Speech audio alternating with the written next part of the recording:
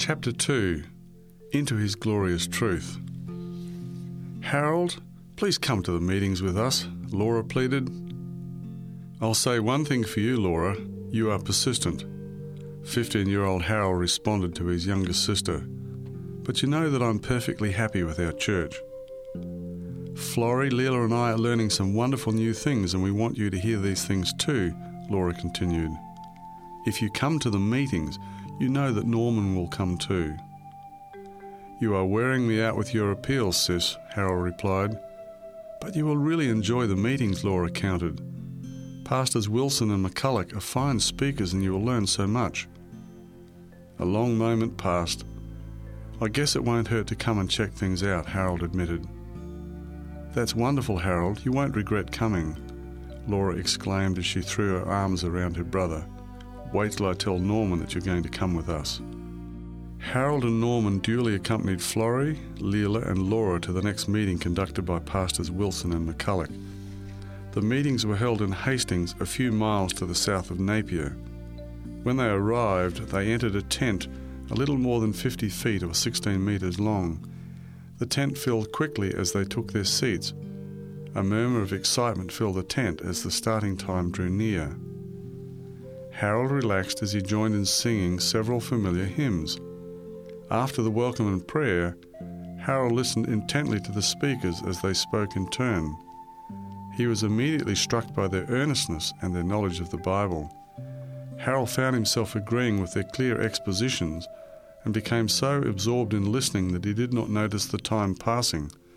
When the meeting concluded, his thoughts were racing. "You will come again, won't you?" Laura inquired of Harold and Norman as they journeyed home. "Yes, I'll come," Harold and Norman agreed in turn. "I must confess that I've never heard the Bible presented in such an appealing way," Harold added. "I knew that you would not be disappointed if you came tonight," Laura responded to Harold's admission. As the meetings continued, Pastors Wilson and McCulloch breathed new life into familiar passages of the Bible and explained the rapidly fulfilling prophecies of Daniel and Revelation in the light of history. Harold was convicted that the speakers were presenting important new truths from the Bible. The same conviction was growing with Florrie, Leela, Laura and Norman. Thus, when Pastors Wilson and McCulloch addressed the topic of the Bible Sabbath, Harold was faced with a dilemma. Should he continue to worship on Sunday, or should he adopt the biblical Sabbath and worship on the seventh day of the week? An experience from a Bible class in the Church of England helped Harold to make his decision. The minister of the parish had drawn the attention of the class to the fact that Sunday, the first day of the week, had taken the place of the seventh day, the Bible Sabbath, and that this change had been made without any scriptural authority. It was with considerable surprise that Harold learned of this discrepancy between his creed and his conduct, for he had been taught in the Church of England to reverence Holy Scripture and God's law of 10 Commandments. Harold, Norman, Florence, Leela and Laura began to observe the seventh-day Sabbath with the members of the Hastings Seventh-day Adventist Church in 1893. Recalling his experience of accepting the Adventist message many years later, Harold wrote, "It is now over 40 years since God brought me out of darkness into His glorious truth." He went on to describe the atmosphere in the church. "The love which these dear people had for one another greatly appealed to me, and oh, how earnest they were. Their personal testimonies every Sabbath were a real source of encouragement, and their cottage prayer meetings an inspiration." The Seventh-day Adventist Church is based upon the conviction that God raised up the church to restore forgotten or neglected truths of the Bible to Christianity, to explain the prophecies that indicate the imminence of the second advent of Jesus Christ, and to highlight the preparation required to meet Him in peace when He comes. In adopting the Seventh-day Adventist faith, each of the Hastings Five took this mission seriously and recognised their duty to contribute to its fulfilment. They made life-changing and lifelong commitments that shaped their future directions. When the Seventh-day Adventist mission ship Pitcairn made its maiden voyage to Wellington in November 1893, Harold was on board. He applied for the position of cabin boy, but God had other plans for him. Harold moved to Christchurch in the South Island in 1896 as a subsidised seller of the Bible Echo, a church mission paper, which sold for a penny. The return from sales was Harold's salary. Harold boarded with Mrs. Rouse, but as he later recalled, she made no fortune as I had a hearty appetite, particularly after walking all day. When Harold first moved to Christchurch, he was the only Sabbath keeper in that city. On Saturday he would take his Bible, a hymn book, and a copy of early writings and spend the Sabbath alone in the Kashmir Hills above the city.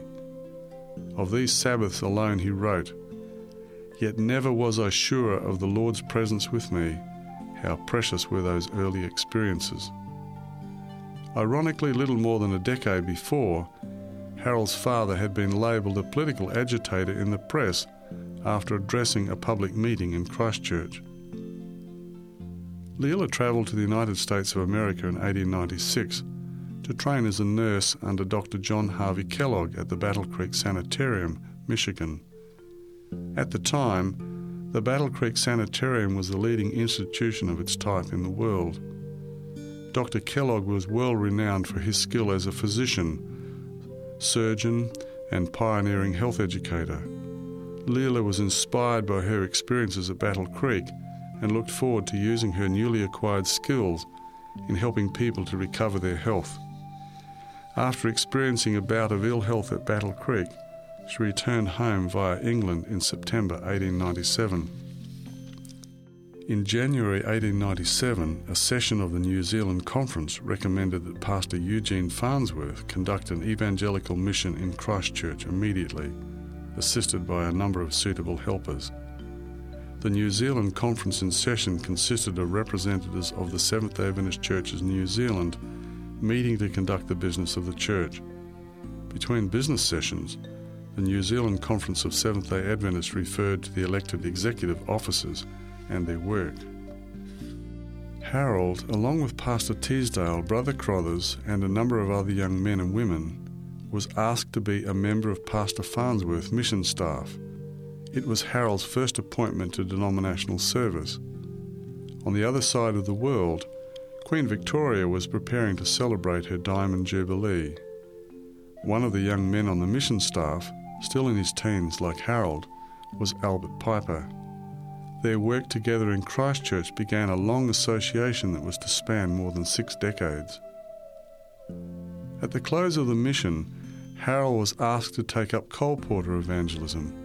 This involved door-to-door book selling and personal evangelism. Harold was appointed to work with Brother McGowan in Palmerston in the South Island of New Zealand. Palmerston is about 30 miles or 50 kilometres to the north of Dunedin.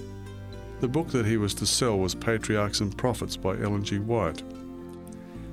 Patriarchs and Prophets deals with Bible history up to the end of King David's life.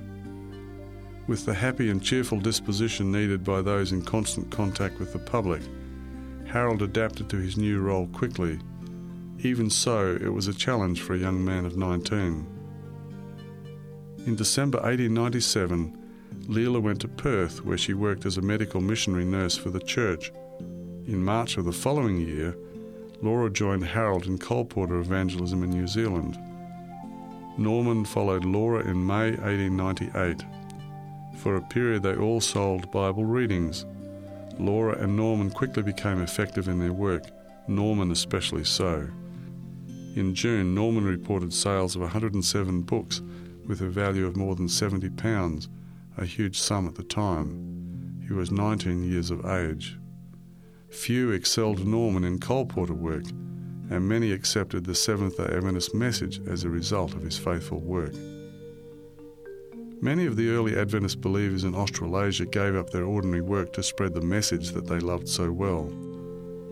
The literature ministry of colporteur evangelism enabled many to serve their Lord and the church in a useful capacity while still quite young and relatively inexperienced.